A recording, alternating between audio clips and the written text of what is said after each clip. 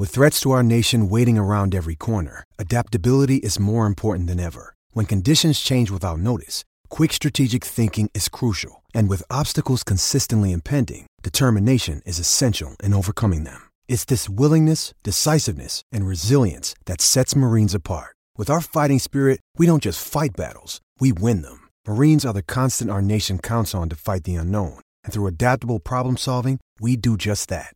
Learn more at marines.com. What's up, guys? Welcome back to the Glory UJ podcast. I'm Tyler, and with me on the other end of the line is my co-host Curtis. And on today's show, guys, what we're going to do is we're going to take a look back at the coaching carousel in the SEC East specifically. We're not going to look nationwide necessarily, but look really specifically at the SEC East.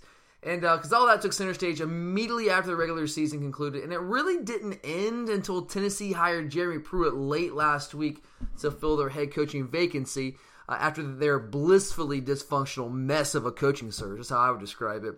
And obviously, you guys know who ended up where. So we're not going to try to insult your intelligence there. But what we're going to do is kind of dig into what it all means. We kind of held off on digging into this on the podcast for a couple of weeks there because we didn't want to speculate. Rather, we kind of wanted to wait until everything ran its course and then kind of review what we thought of how it all turned out when it was all said and done.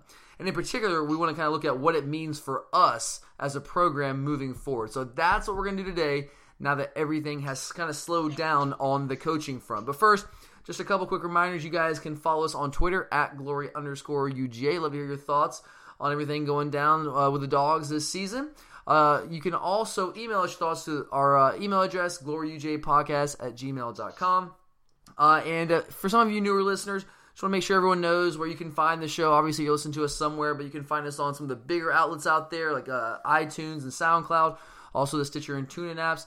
And you can find the show on dogsportsradio.com, part of the larger V-Sport O Internet Radio Network, which you can also download their app to your smartphone. So check us out on one of those places. And just also, guys, just a reminder that we really appreciate all of you tuning into the show. We really sincerely do. If you get a free second to kind of rate and review the show on your preferred platform, we'd also greatly appreciate that because that would definitely help us out as we continue trying to grow the show here. All right, Kurt, let's go ahead, though, man. Let's not waste any more time, and let's get into some conversation here about the coaching carousel that was. And we're going to start with two coaches that are still, as of right now, on December the 11th, still on our staff, and that's Mel Tucker and James Coley, both staying put in Athens. It looks like maybe Tucker might not have actually ended up having the option after interviewing for the Tennessee job. Looks like he got 2 interviews there, but didn't end up getting it. Looks like he did not get offered that job. But Coley staying, that seems to be completely of his own free will there, Kurt. So those two guys, Mel Tucker and James Coley, again, as of right now, things are always fluid, could change. It looks like both those guys are going to be returning to Athens for their third year with Kirby Smart. So, Kurt, how big is it for our program to get both Mel Tucker and James Coley back again?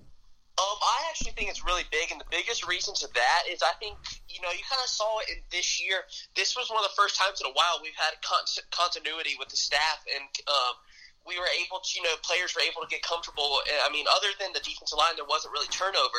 So the players did get better and they got more comfortable in the system. And I think that's huge to continue it, to allow our players to continue, what they know and the coaching and, go year from year, not trying to change terminology and things like that, and just being able to build on what they've been doing. Yeah, that continuity is critical, especially when you're still early on in the Kirby Smart era. Because let's be real. I mean, I know we've had an incredible year this year. Kind of exceeded a lot of people's expectations, including ours, for at least the 2017 season. But we're still early on in the Kirby Smart tenure, right?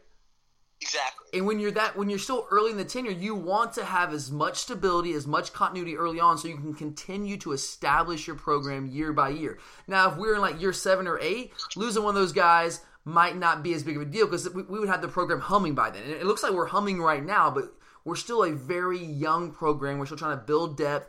And we need more recruiting classes to add on top of the 2 that we've gotten here since Kirby's been involved with this that have been elite classes. Okay, we're in the process of building another one right now if everything kind of falls into place, the 2018 class.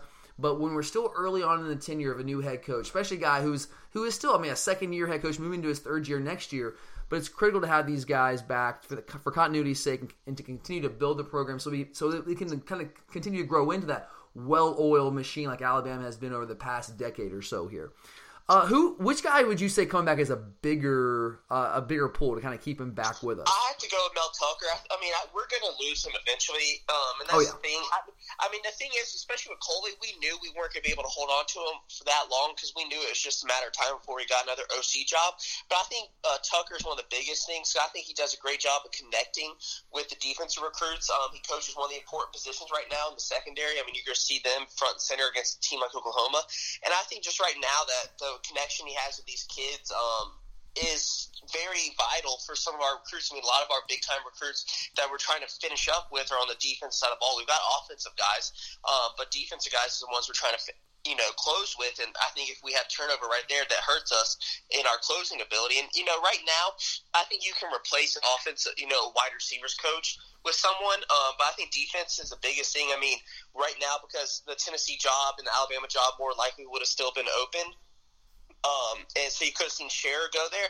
And the guy who I believe is the heir apparent to be the DC one day is Schumann, and he is definitely not ready. So the longer we can hold on to Tucker and allow Schumann and maybe whoever else Kirby wants to take that position to develop more is very vital, in my opinion. Yeah, I do think I agree with you, and I had a couple Twitter questions about Schumann. I do think down the road he is the heir apparent. I tend to agree that Kirby would prefer him to get a little more seasoning before he takes the coordinator job.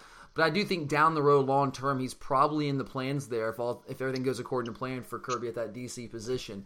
I tend to agree with you, Mel Tucker being the bigger guy to have come back. Maybe you can just look at it by virtue of the fact that he coaches the entire defense. He's the defensive coordinator, as opposed to James Coley, who's the wide receivers coach, like you mentioned. And I think one big thing that you got to factor in here is I think Kirby really trusts Mel Tucker. Don't you kind of get that sense?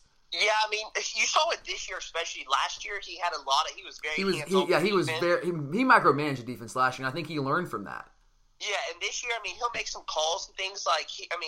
That's just who he is. But like you said, he's not micromanaging. He's allowing Tucker to do his thing, and I think that's why the defense. It's given him some more freedom and more comfortability also. Yeah, and for a young head coach and Kirby Smart to have a guy like that on the defense side of the ball that you really trust and you trust him to run your system. Because he's running Kirby's system, right? We know that. This is the system that Kirby's running in Alabama for the most part with a few minor tweaks here and there. Running a little more cover 2 than the one we saw from Alabama the past couple of weeks. But still, it's largely the Alabama system. And he trusts Mel Tucker to kind of implement that system and kind of implement his vision there on the defensive side of the ball, and that's invaluable right now. I do think getting Coley back is really big, though, too. I'll say, for me, because Coley chose to come. It looks like Tucker, he didn't get the Tennessee job, so it looks like he might not really have the options. Like, he didn't get that job, so of course he's going to stay at Georgia. But Coley coming back, this guy got offered from all accounts. It sounds like he got offered that Texas A&M offensive coordinator job. And you mentioned this, we all just assume it was a matter of time because Coley's been an offensive coordinator before at Miami, a little bit at Florida State there. We assumed it was just a matter of time once we got that promotion. He was going to take the first opportunity, especially when it's a job at Texas A&M with Jimbo Fisher. Money was probably good there. So I'm honestly surprised that he did not take that job. So to me, I think his choice to stay here in Athens is the latest evidence that Kirby Smart is building something special in Athens. Sure, there were other factors involved with Coley choosing to stay. I'm sure his family played a factor into it. I'm sure they like the Athens area because how could you not? Athens is the greatest city on the face of the earth. And I think Jimbo's presence there, he's a guy that likes to have a heavy influence in the offensive play calling. Yeah, so, when you're an OC at FSU, you're almost like a co-OC. Yeah, are you really the offensive coordinator? Jimbo's the guy that's going to be calling the plays. You would think. We don't know the conversation they had, but Jimbo's going to have a heavy influence there. So I think there are other factors probably involved, but still, he's a guy who had a chance to leave. He's another guy who had a chance to leave for more money and a promotion. I know Chubb and Michelle, they weren't coaches, but they had a chance to leave and go get paid last year. But they didn't. They chose to come back as they have bought in.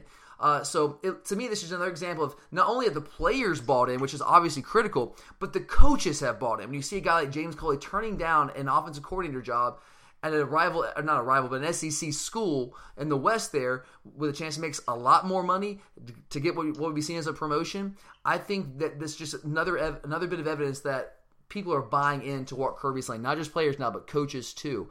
And I don't think you can underestimate the type of recruiter Coley is too. And Mel Tucker's a great recruiter, and he really connects with the players well. But Coley is an ace recruiter, man. He's got the connection out of South Florida that we've been trying to tap into. So he's a guy that, and I'm sure if he went somewhere else, Kirby would try to get a guy with South Florida ties somewhere along the way.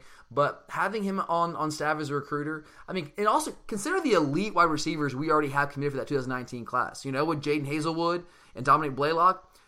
If Coley leaves, I mean, we don't know, but it could have really affected those guys, and those guys are legit. Jaden Hazelwood is A.J. Green. I mean, I don't want to say he's going to be as good as A.J. Green, but he's that type of receiver. He's that good, guys. I mean, this guy is legit. So, you know, it's good to get him back, but I'm with you. Tucker's probably a little bigger to get back. Because, I mean, he's just a great football coach, you know? I mean, yeah, like you said, it's just the role of the whole defense. Yeah, he's a teacher, he's a schemer, he's a recruiter, he's all around just such an asset to our program. And to keep him here for what, again, at least right now, looks like at least one more year, it just gives us one more year of further establishing Kirby's vision, should make the program stronger and more able to, down the road, eventually withstand the loss of a coordinator the caliber of Mel Tucker. So I think it's huge to get both these guys back, but I would probably lean towards Tucker being the bigger one there. All right, well, let's move in here for a few minutes to talk about this dysfunction, man, over in Knoxville, or up in Knoxville, I guess. So, Kurt, the Tennessee hire, we all know, I don't want to recap it, we all know it was all over the place, man, got turned down by what, I think it was 74 different people, something crazy like that. A lot of different people turned this job down, and I don't blame them at all. They end up with Jeremy Pruitt, who used to be here, you all know, as our defensive coordinator for a couple of years. So, Curtis, how would you assess this Tennessee hire with ultimately ending up with Jeremy Pruitt? I think Pruitt's a good hire. I don't think he's the great hire that a lot of these Tennessee fans are saying. How they think it's a lot. They kind of wanted to follow like what Georgia did with Kirby Smart. And let's be honest, he isn't Kirby Smart, and I think that's the big thing that those people just don't understand. Is one thing that makes Kirby so good is he's a great recruiter. He's a great coach, great teacher. But his connections are what makes him who he is, especially recruiting, because he has his connections in the state, especially. Yeah, he probably has the most connections in the state of Georgia when it comes to high school coaches. I mean, his dad was a former high school coach in the state. Yeah, and you got to go. He has connections, but a lot of his connections are built in the state of Alabama. But let's be honest, not that many great prospects come from the state of Alabama. No, he cannot rely on the state of Tennessee and the state of Alabama to recruit to Tennessee. Exactly, and I think that's one of the biggest things that's undersold or undervalued of Kirby is his connections in this state, which produces such top talent. That's what helps him in shutting down the state. I mean, for people that don't understand it, Kirby has the type connections that, say you have a kid that's a freshman and people are like, oh my God, this guy's going to be a stud. He's getting a call or he's getting contacts by these high school coaches saying, come check this kid out. He's going to be a monster. Yeah, absolutely. So and I think that's one of the biggest things. And not only that, but I also want to go with the fact that, I'm going to be honest, Jeremy Pruitt is a very unstable person. Oh, there's no doubt about that. I got that in my notes here, too. And I think that's the biggest thing is you have two huge egos at the University of Tennessee right now with Fulmer and now Pruitt. And I really am interested to see how that's going to turn out with their egos. And not only that, but all right, let's be honest, this Bama defense right now is probably one of the worst they've had in probably the last decade. Yeah, and it's still a great defense, but comparatively speaking, you're right. Yeah, comparatively speaking to what they've had is not what it's used to. And then not only that, but if you look at recruiting, they don't have a single 5-star defensive recruit committed by the time he left. Yeah, that's fair too. And this is Alabama we're talking about. And that's Alabama. I think Pruitt is a good recruiter, but he's had Alabama to sell, and he's not been able to sell it like Kirby had. That's a fair point. I agree. I think Pruitt is a very, very good recruiter. He's not at Kirby's level. It's just as simple as that. I think Kirby is the best recruiter in America, and we have him as our head coach. Now he's limited somewhat in what he can do now as head coach versus when he was a defensive coordinator. But still, I think Kirby is he's the elite when it comes to recruiting. So from what it sounds like, it doesn't really seem like you feel that this Pruitt hire at Tennessee really impacts the outlook of the SEC East moving forward. Is that fair to say? I mean, I think they're good. I think they're going to be a lot better. I actually think they'll probably be the number 2 team behind us in the future, ahead of Florida. Like next year future, or down the road a little bit? No, like 2 or 3 years down the road. Let's be honest, they've got a huge cleanup to get that program back on track. And then not only that, but people have to realize his recruiting class, this class, is not going to be that great. So now you've given Kirby almost a 2 to 3 year head start. He's got at least a 2.5, 3 year head start. And that's the thing.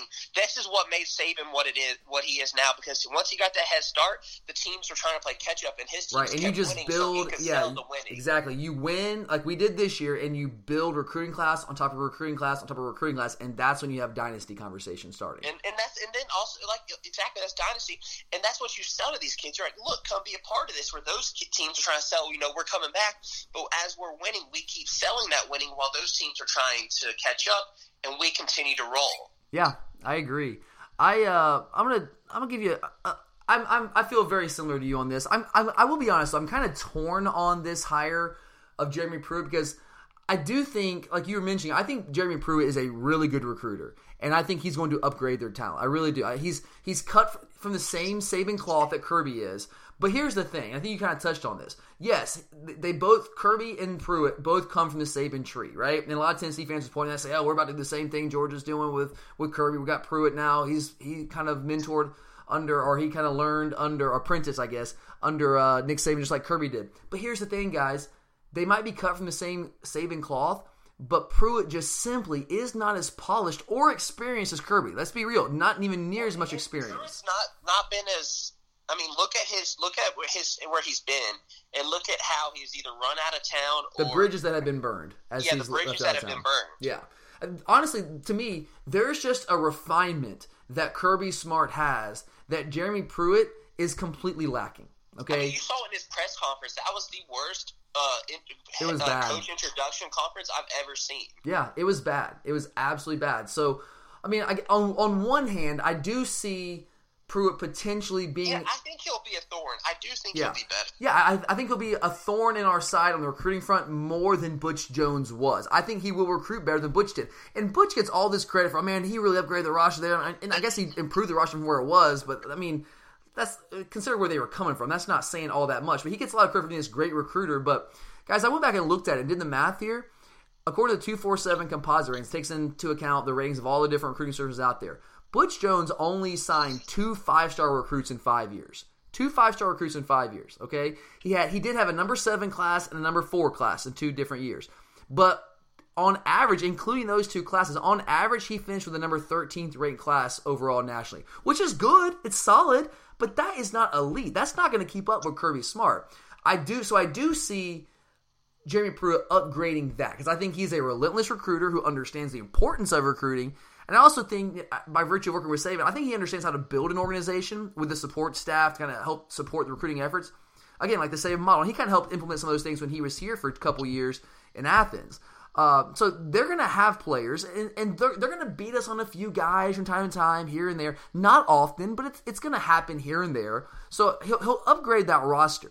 And I think part of that, his staff's going to be very important, particularly his offensive staff, given his background is on the defensive side of the ball, like Kirby's. But even though I do think he'll upgrade the roster, I don't think he's going to dominate us on the trail or anything like that. Do you? I mean, no, that's what I'm saying. I don't He's see been that. able to sell Alabama, and he hasn't dominated us. Kirby's been a thorn in his side. Yeah. And another thing that it's just like the sentiment. Kirby's able to sell, hey, stay home. I came home. I want to win. I want to win at the university, at my university, at my school. And he's been able to sell that, and that's a cool thing to, say, stay home, lock down the state, where that's just one of his calling cries. And it's just certain things like that he's had that he's able to use. Yeah, no doubt about it. And that's why I'm torn. I do see him being a good recruiter and upgrading their talent. I don't think he's going to start out recruiting Kirby and our staff. I don't see that happening anytime soon. But I do think he'll upgrade their talent. But one thing I do want to question though is his staff. I actually have his let's staff look at that real quick. So the Tennessee fans are all excited about Rocker and Shearer and all these guys. Rump coming in. The fact that they got Shearer as a defense coordinator, is that much of a loss to you? Are you upset about losing Shearer to Tennessee? Because if you're a Georgia fan, for a couple of years. I mean, look at our team right now. We have no depth at the outside linebacker position. We're relying on kids that are going to be coming in next year. Yeah, we need Britton Cox bad. I mean, we need him. And people like Adam Anderson, we're relying on them to come in and be immediate contributors because we don't have depth right there. And it sucks that Ojolari's injury. He might not be able to play much next year. He put it all in, like Brian Burns and people like that. Yeah, so I mean, look, I think Shearer's a good recruiter. I think he's an underrated recruiter, and he's a good coach. But here's the thing: he's not irreplaceable, right? I don't see him in any way as irreplaceable. That's what I said. It'd be a bigger loss to lose Tucker than it would as a DC than it would be him as a DC. Oh yeah, if you'd have told me, okay, well, we're losing Mel Tucker to Tennessee as their head coach, or you're going to lose Shearer to Tennessee as defense coordinator, I would take Shearer all night and day. Get him out of here. I mean, I have nothing against Kevin Shearer. I think he's done a really good job. He's been here for a couple years now. I totally understand why he would take the step up and go to a defense coordinator job. I get it, man. No hard feelings. But I don't think in any way whatsoever is he an irreplaceable member of this staff. I think he's a good guy. I think he did a good job here, but I think we can get other guys who can do pretty much the exact same thing he's been doing, if not maybe even a little better. It's all about, as long as we got Kirby, people like that who train these guys. Exactly, and Kirby's got like a little minor league system of sorts in that support staff group. So I have, until Kirby Smart gives me a reason not to trust him, I have 1,000% confidence in him putting his staff together and getting guys to recruit, because Kirby knows the importance of recruiting. What about Tracy Rocker getting back in the game? People like that doubted Del McGee and stuff. Yeah, exactly. All those people doubting McGee, and look what he's become. What about Tracy Rocker getting back in the game over there? You know, he's good at developing talent, but he's the last couple of years, especially once Kirby took over, and that's who, Pruitt could try to be somewhere to Kirby, demanding what they, to work as hard as Kirby was, and Rocker was not thrilled by that. Yeah, absolutely. Look, and I know, and I do agree, Rocker's a good football coach. He does a really good job developing talent. He can develop talent. Yeah, I'm not gonna. Yeah, he really can do that. You just have to have the talent to develop. Right, and he was kind of up and down recruiting. Some people say, well, he landed Trent Thompson. And I say, yeah, he did. He helped us get Big Jolly, helped us get Trent, which is huge. But let's not completely gloss over the fact that he had 2 major in-state misses at a critical position, defensive tackle, his last couple years here. He missed Derek Brown and missed on Aubrey Solomon, and that killed our depth. And that kept us from having 2 more elite defensive tackles on our roster. I mean, you guys saw what Derek Brown did in the first game against Auburn. Let's be realistic. All right, people say he got John Ledbetter. No, we got John Ledbetter because we offered his brother a full that's ride. Exactly why we got Ledbetter. Let's be real here. There's people like that. I mean, it's a situation like that. And then let's be honest. Last year when he was our guy, we passed on people like Aaron Sterling and stuff who go to schools and are becoming contributors. Yeah. I mean, Rocker's a good coach. I respect him. I'm just not scared and spooked by the fact he's going to Tennessee. Him recruiting. I think Trey Scott, dude. Give me Trey Scott all day. Give me young, hungry Trey Scott. That's what Rocker used to be, young and hungry. And that's what we got in Trey Scott right now. Exactly, and that's what I mean. I think their D-line will be good, but he just doesn't scare me going after people. Yeah, I agree. And kind of wrap up this Tennessee conversation. So, kind of get back to what I was saying real quick here. Like I'm kind of torn between this Jeremy Pruitt hire because I do think he's going to upgrade their talent, which I don't want to see. But on the other hand, a big but here, like I said earlier. But this guy is completely unpolished, unrefined, rough around the edges, however you want to say it. He doesn't have near the experience Kirby has in general. Kirby's been training to be a head coach for 5 years. Yeah, and people say, well... Since the Tennessee job was originally open. Yeah, absolutely. And Kirby, like I said, he's just more refined. Like, Pruitt, from everything that I've seen from him, during his time here, during his time at Alabama, especially during his time here, he just does not operate with the tact and the finesse that Kirby can summon when he needs to. He's just not smooth like Kirby is. And you guys, if you pay attention to our program, you've heard some of the stories around here. And I can't confirm any of these with 100% certainty whatsoever, but there are a ton of stories out there about Jeremy Pruitt during his 2-year tenure here in Athens. And admittedly, some are more credible than others, but there's a ton of stories out there to the point where there's so much smoke out there. There's something to it. They haven't been shot down, is the thing. Yeah, I mean, there's all these rumors about him being tough to work with, just being belligerent, imperious, very manipulative. Showing up drunk at people's houses. Yeah, potentially showing up drunk at head coaches' houses, and you hear reports of, and I've heard this from multiple people. Thomas Brown and Mike Eckler both are ready to flat out end him. Different times, and I've heard from people around the program that it got to the point where it was so contentious at times between him and other staff members that our staff literally could not have a full staff meeting because other coaches could not be in the same room as him. And if you look at Mike Bobo, Bobo, from what I understand, left largely because and went to Colorado State. And now he did get a promotion, he gets the head coaching job, but he took that job because of the situation Pruitt created. Rick knew he was on shaky ground when he hired Pruitt. He knew he needed to shake things up, so he gave Pruitt a lot of influence in the football operations side of things, and kind of implement some of the things that Bama had been running, like the 2-spot practices and things like that. And Pruitt kind of took that power and ran with it. He became overly domineering, very tactless in how he dealt with other people, and just essentially impossible to work with. He got manipulative, kind of went behind Rick's back a couple times, from what I understand. And that's because he had so much influence early on, and that kind of cut into the influence Bobo had, who'd been here for years doing a lot of things to help this program, who's a true DGD. And when Bobo had this shot at the Colorado State gig, he was out of here. So there's that side of Jeremy Pruitt, too. Like you said earlier, everywhere he's left, outside, I guess, now leaving Alabama, there's been smoke following him, right? Like he got run out of town and burned bridges, whatever it may be. So I just don't know, man. I think he'll upgrade the talent, but I don't know. Like you said, I think you said it perfectly. I don't know if he's the most stable head coach to have there, and especially with a place like Tennessee that's so unstable as it is. All right, let's move into the Florida hire here for a few quick minutes. So, Dan Mullen, we all know, ends up coming back to Florida. Some people say he's coming back home. I don't know if he's coming back home. He was there for a couple years under Meyer. I don't know if that's home. But for whatever reason, he's back in Gainesville now. So, Kurt, does the Florida hire of Dan Mullen, does that change the equation for you when it comes to the SEC East moving forward? No, not at all. Let's be honest. Dan Mullen was like their fourth choice. And, that's one thing that's not getting talked about is he was not their original choice. And not even then. I mean, he develops quarterbacks pretty well. But I can't count the number of times the teams were all of a sudden rising in the rankings and they would meet a good team and get exposed. Yeah. No, absolutely. And I mean, what was it? I don't have it off the top of my head, but I believe his record against ranked teams was 2-15 or something. Something along those lines. It was terrible. Never beat Alabama. It was absolutely terrible. And then that's the thing. I mean, it doesn't matter. I get now to his credit, he was playing he was coaching at Mississippi State with Mississippi State players. Well, I mean, I get that, but here's my thing. I get he's at Mississippi State. But if you're a great recruiter, you can still get more than what he has. Well, that's the thing. He's not a great recruiter. He landed, one 5-star his whole time there, and the kid... Yeah, Jeffrey Simmons. And the kid should have been kicked off for... because he he beat a woman while she was on the ground, yeah. Yeah, I mean, and he had to take him because that's the only 5-star I really believe that's the only 5-star he ever got there. Yeah. And that's the thing, he doesn't scare me because he to me, he's a better coach than McElwain, but he's just the same recruiting.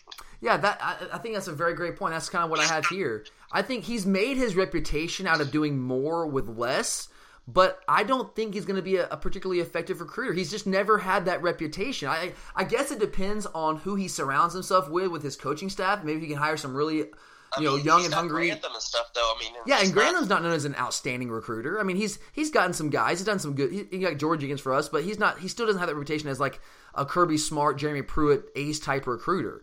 And maybe you can say in some ways Florida sells itself, I guess, but not lately, really. That hasn't happened the past couple of years, so why are we going to expect it to happen with Mullen? I think you're right. I don't think it's much of an upgrade from a recruiting standpoint, and that's really what ended up getting – well, that's part of what ended up getting McElwain. McElwain also was just an idiot. But that's a big part of what ended up getting him. But here's the other thing about Dan Mullen. People want to call him an offensive genius, right? And maybe he was once upon a time, but his scheme that he still runs, which is very similar to the same scheme that he was running with Urban Meyer as head coach with Tim Tebow.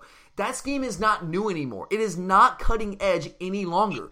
Everybody's caught up to that. People can defend that. They know how to defend that offense. So it doesn't scare me that, now we got Dan Mullen back into the SEC East, and now he's at Florida again where he had Tim Tebow. Okay, you know what? We've been there. We've done that. We know how to defend that. And he's a guy that's really dependent on having a special type of quarterback. The guy the big physical quarterback that can be a power runner and a decent enough passer like Tim Tebow, Dak Prescott, he's better than a decent passer. But Nick Fitzgerald of late, I mean, he's dependent on that kind of guy. They don't have that kind of guy at Florida right now. Now he'll go around and find a guy like that. But still, again, that scheme isn't new anymore. It isn't cutting edge. It's kind of my thing with Chip Kelly.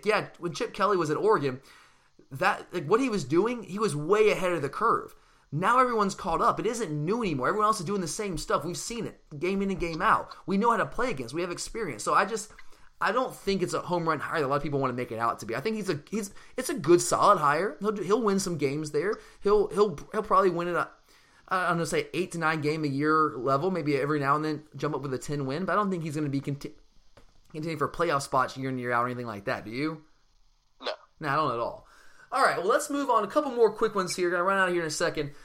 This is kind of gets lesser talked about than some of those big hires at Tennessee and Florida. Josh Heupel, the offensive coordinator at Missouri, is taking the head coach job at UCF to replace Scott Frost. So, Kurt, because that Missouri offense 2 years in a row has been the number one offense in the SEC by far.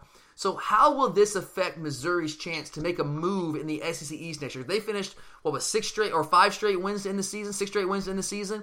They're on a run here, and their offense has been humming. So by losing offensive coordinator Josh Heupel, how does that potentially affect their chance to make a move next year? I think it really affects them because you're more likely going to lose Drew Lock. If he's smart, he's gone. Well, here's the thing. That's the big thing with this for me. It's like by losing Josh Heupel, doesn't that make it more likely that Locke's going to leave instead of spending one more year with a brand new offensive coordinator?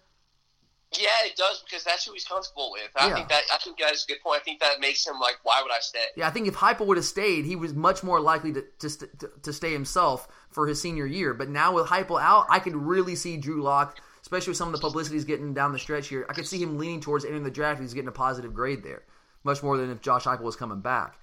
But I mean, this is This is the team, like I said, first in the SEC with over 500 yards a game, 2 years running, okay? He runs this kind of hybrid air raid, Art Briles, Baylor, kind of ultimate spread system. And they actually got better this year. Last year, 2016, they were 13th nationally with 500 yards a game. This year, they were 7th nationally with 511 yards a game. Last year, they were 31st nationally in yards per play at 6.34. This year, they were 6th nationally yards per play at 7.24. So I think losing him, that's a big. I mean, again, it's kind of the same thing here, like we have in Athens. Like we're talking about Mel Tucker. Well, with Barry Odom over there in Missouri, he's still a young coach trying to establish his system. Well, I don't know if they're ready yet to lose a guy like Josh Heupel because they haven't really established that system yet. Now, maybe bring a guy similar to Heupel. I don't know. We'll see what they do there. But I think it's definitely going to have an impact on them next year. They still have good pieces, especially if Locke comes in. They still have good pieces. Emmanuel Sanders is a stud at receiver. Got some good guys at running back there. But I definitely think that's going to cause them to take a little bit of I don't necessarily a huge step back, but I think it can pump the brakes a little bit on what Missouri could potentially do next year. And last one here, Kurt, before we wrap it up. Kurt Roper is out at South Carolina as offensive coordinator. My question for you, because I think they have pieces on that offense. And I was surprised they were no better than they were this year offensively. But if they get a legit coordinator that can kind of kickstart that offense, how good could that South Carolina offense be moving forward? I don't know. I mean, Kurt Roper wasn't the best, but I don't believe he was the Their fans wanted to murder him. But I don't believe he was the real one at fault a lot of the time. I mean, let's be honest, they didn't put up the best offense, but, one thing that really killed them is they don't have a great running game and they don't have a great offensive line. Yeah. What can you do when you don't have it's kind of Jim Chaney last year. Offensive line, it hampers you. We wanted to get rid of Chaney as we struggled because we couldn't run the ball, and we didn't have an offensive line to run deep passes. So, I mean, you saw how much different that changes when you have things that open it up. It's a fair point. How good offensive coordinator can you be when your offensive line is a train wreck? And they were a little bit better this year, but they were still a bad offensive line. And passing-wise, they weren't bad. I mean, Bentley was a high-percentage thrower for most until of the last season. 4 games, and he became a turnover machine those last 4 games. He did. But throughout the most of the year, he was fine. Yeah, and I mean, let's be honest, the games they lost, it wasn't because they weren't scoring. I mean, they were putting up some points other than against us. I mean, teams like Kentucky and that beat them. The defense really let them down. They average less. They average kind of right around 350 yards a game. I guess I think maybe it's a product of expectations. South Carolina fans had really high expectations. I think the problem is expectation. I don't think that. I think he, like I was saying with what Chaney had to do last year, they're doing the best of what they had. Yeah, I think that's fair to say. Especially when you have Deebo Samuels. I mean, they were. And he gets hurt the third game of the year. Yeah, they were putting up big numbers when they had him. Yeah, and he gets hurt the third game of the year against Kentucky, and then and then Rico Dowdle, the starting running back, goes down, and so there's some extenuating circumstances there. But I guess the South Carolina fans, they were just really high on Jake Bailey. They thought he was going to be a Heisman Trophy candidate for whatever reason. That's because you had analysts like old McElroy. Yeah, McElroy. Yeah, and Hayden Hurst declared for the draft, and that's a huge blow for them next year. They do get Deebo Samuel back. Brian Edwards kind of emerges as a legit threat in the passing game. Still have Rico Dowdle, he'll come back. They got A.J. Turner, so they have some pieces there. So I think and Bentley will be a year older as a junior. I think if they get a good coordinator, they could take a big step offensively. That'd be a team to watch out for. I do think that's. And now they got to fix the offensive line. There's no doubt about that. But they have some pieces there at the skill positions, no doubt.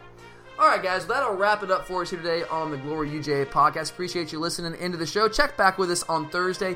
We're going to have a recruiting show for you guys as the early signage just around the corner next week. So we'll be taking a look at our top 5 uncommitted prospects that are still high on our board there. Kurt and I will give our take on that. So make sure to check back with us. It's been a while since we had some good hard recruiting talk, but we'll definitely have that on tap for you guys later this week. But thanks for listening. For Curtis, I'm Tyler. As always, go Dogs.